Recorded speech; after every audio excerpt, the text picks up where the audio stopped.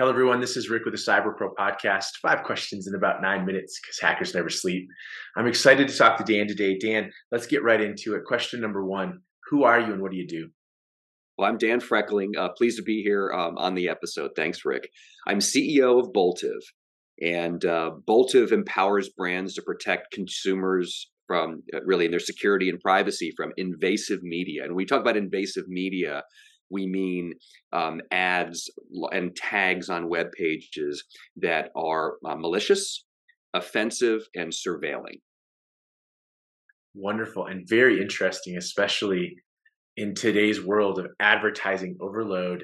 What made you want to get into this world? Like, why do you love this world, and what made you want to get into it? Sure. So there's a personal story behind that, and I began my career as a marketer, and I still kind of carry that marketing bag as a general manager and running businesses. But I began in marketing, and marketing was always about getting better and better at targeting, hyper targeting, really. And if you look at the evolution of the internet, that's what has funded the free content that we got on the internet is the ability to monetize marketing, right? And so I really embraced that. Then I had something happen that was completely unexpected when my wife was diagnosed with cancer. And in that experience, it was my first time having a situation like that. Did a ton of research on understanding different cancer treatments. And that's when I experienced getting profiled and tracked online based on those sites that I'd visited and on those papers that I had downloaded. And that's also what I learned to understand as surveillance advertising. But those ads were so durable that even after my wife passed away, I was still seeing shady treatments, cartoonish treatments of cancer, dramatic clickbait about cancer. And so that completely flipped my view of marketing and hyper-targeting. And that led me to join Boltive as CEO and help bring to market this product using a technology we had developed. Actually, it was an anti-malware technology that had applications for privacy protection.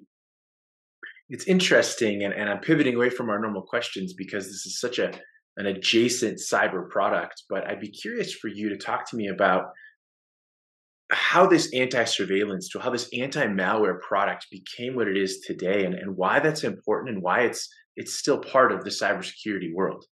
Sure. Yeah, it is. Privacy is adjacent to cybersecurity, and we sometimes think of it as a stepchild. Sometimes it's under the CISO's office. Sometimes it's over in the legal and compliance side. But for us, we developed a patent and patented a technology that what we called really synthetic personas, and as we apply it to privacy, we call it secret shoppers for privacy. And the way that technology works is that we visit websites and we act as real consumers would. And we experience what real consumers experience. We go down customer journeys. And what that allows us to do in the privacy world, since so much of privacy is anchored on consent, opt in or opt out, that we can run personas simultaneously on the same sites going through the same journeys, except one is an opt-in and one is an opt-out. So it's like a test and control. We have other test and controls we run alongside that, but that's in its simplest form. But that application of that technology allows us to see how each system works. And that means on a website, that means the tags and pixels and beacons and things that should or shouldn't be firing. And then downstream, when you talk about the vendors, because publisher websites, for example, might have 7 to 12 or more supply side platforms they work with. And then there's a daisy chain of vendors that go downstream. Well, are each of those vendors honoring privacy? We find about a third of the time signals get lost. So it's that application of that of the synthetic personas, the simulated users, that hasn't really been done before in privacy, but opens up a lot of vulnerabilities. So I think this is a good segue into our normal third question. We talk about cybersecurity as a top concern, but what does that mean to you, especially in light of what you guys are doing and what you find important in your life? Yeah. Well, first I'll talk about the security side of things, Rick, and then I'll come back to privacy. Our core business when we talk about security is anti-malvertising. And malvertising is just a portmanteau of just malicious and advertising, right? And The reason that this even exists is because of programmatic advertising, where we've shifted from a world where originally ads were bought and sold manually with insertion orders, like in magazines, right? But over time, different parts of this process were automated and created what's called the programmatic delivery flow. So buyers use demand side platforms to target their audiences and purchase ads. And as I said a moment ago, publishers use supply side platforms that manage their space for them and run an auction process. And this auction is called real-time bidding. And it happens in 10 to 20 milliseconds. But as these tools have become more automated and become more self-serve, there's really no guardrails in this. And so the ad delivery chain can be exploited, and fraudsters and malicious actors can create fake websites. They can deliver malvertising campaigns because it's lucrative for them. And in some cases, it's motivated from national security as states try to gather and surveil others' consumers. But back to your question about what does this mean to me, is that as we see over time with anything, the bad actors have gotten more sophisticated. They act more and more like real businesses. And my prior experience before Boltive, we saw cyber criminals such as drug syndicates online would have specialized division of labor, right? Some would be in the procurement side, some would be the website activation side, recruiting and marketing. In malvertising, we see a similar thing where these actors have their own product development roadmaps, their own sprints. They even gather and retrieve user data from their attacks and run it back for their own optimization. So I think to understand on the security side that malvertisers are very sophisticated, and they prey on consumers similarly to the other forms of activity that cause data breaches. And many consumers can't distinguish between what a malvertised placement looks like in a real ad or real content. So that's what I hope people understand about security. Next is privacy, but I'll pause there for a second in case you had any other questions about the security side before I get into privacy. No, I think that's great, and I like the avenue you take to just show how it's very difficult to see the good versus the bad. And so I'm very excited to hear what you have to say about the privacy side. Sure. Yeah. So privacy, what's driving privacy is a surge in regulations. It's really unlike anything we've ever seen before. If you look at the history of regulations in the US and other countries, they kind of move independent of each other, whether it is railroads, where it all began, or food and drug, or aviation, or auto. Countries have moved at their own pace. But what we're seeing right now is that it's the sort of fastest simultaneous change in regulations around the world ever. And it started with GDPR in 2018.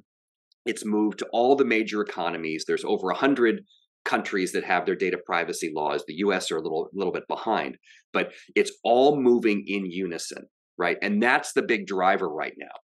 So fundamentally, that's a piece of it. And as I said a moment ago, if you look at the building blocks and the technologies, they're not really ready for the regulations. In most of history, the regulations have struggled to catch up with technology. We're in the opposite situation right now, where the technology is struggling to catch up with the regulations. And so you've got the programmatic ads that I talked about. You've also got digital objects that sit on web pages like analytics tags and frequency capping. And all of a sudden, these are illegal. Like they've driven online advertising, and they've been necessary functions, but at their face, they are illegal unless certain steps are taken. So similarly to cybersecurity and privacy, we see a weakness among third parties. The soft underbelly comes from vendors and their practices, their privacy practices, and many times that can get brands in trouble.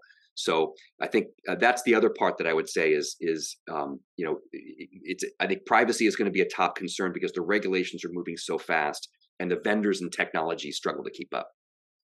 Fascinating. So what insight do you want to share with our network of professionals? I would say that businesses are a little overconfident in their readiness. And there was a survey from Womble Bond, which is a law firm, and they found that 6 out of 10 of CEOs or C-level said they're very prepared for the privacy laws. We ran our own survey where we scanned the Fortune 100, and we found only a third were compliant just with the California laws. So the difference is that audits are important, and there haven't really been privacy audits to date. That's one of the reasons we developed our technology. And when we do our audits, we uncover a couple things. Number one, dark signals, and number two is online skimmers. And dark signals are when these consent choices get lost, when people opt out, they don't want their data shared, and that election, which is a 4-digit string, gets garbled or lost in transmission down the vendor chain. We see that regularly. The second part is online skimmers, where we see, because of this vulnerability, vendors and actors will just show up in the bid stream, which is the bid stream is the auction process for programmatic advertising.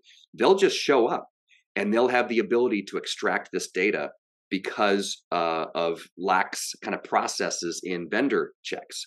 And sometimes it's Meta and Google and the firms that we're used to already getting our data, but sometimes it's odd characters like malware distributors in other countries that are profiling people. And there was an incident earlier this year with a sanctioned Russian technology firm that found its way into the bid stream and was able to profile U.S. consumers. So it actually rises to the point it can be national security in scope. Very interesting. Dan, let's pivot to the final question, the fun question. What's your favorite piece of retro technology that makes you smile? Yeah, it would have to be the cookie, the third-party cookie, which is being deprecated in most browsers and will be deprecated in Chrome in 2024, which is going to make it retro. It's not quite retro, but if you give me permission, I'm going to call it retro. But I think it's a fascinating history, because the first cookie was for identification purposes at Netscape. And that there was an engineer at Netscape who just wanted to make sure browsers could have a memory. Oh, I've seen this user before, and their preferred language is English or Spanish. Or, hey, they had an item in their cart 5 minutes ago. Let's not forget that, right? That was how the cookie was first created. And then a year later, DoubleClick turned that concept into tracking. It didn't take long for that to be monetized and to become something much greater. And so you had this little bit of an arms race where the Netscape engineer who invented this, who had no intention of the cookie being used that way, had to contend with what monster had become out of his invention. So his answer was to create the clear cookies, right, or clear cache, right, clear cookies. That was the feature that was created out of that. But the genie was out of the bottle by that point. And that's led to that cookie invention has led to the targeting innovations over the past 20 years, even to multi-devices. When the iPhone came out in 2007 and connected TV started hooking up, right? All these identifiers became just par for the course. But it all began with a piece of technology that's about to be retro when the third-party cookie is deprecated, but it's now going to be replaced with all kinds of imitators and upgrades to the same thing. Dan, thank you so much for being on the Cyber Pro podcast. Yeah, glad to be here, Rick. Appreciate the time. Thank you for watching the Cyber Pro podcast. Don't forget to like and subscribe so you don't miss out on new podcasts and bonus content.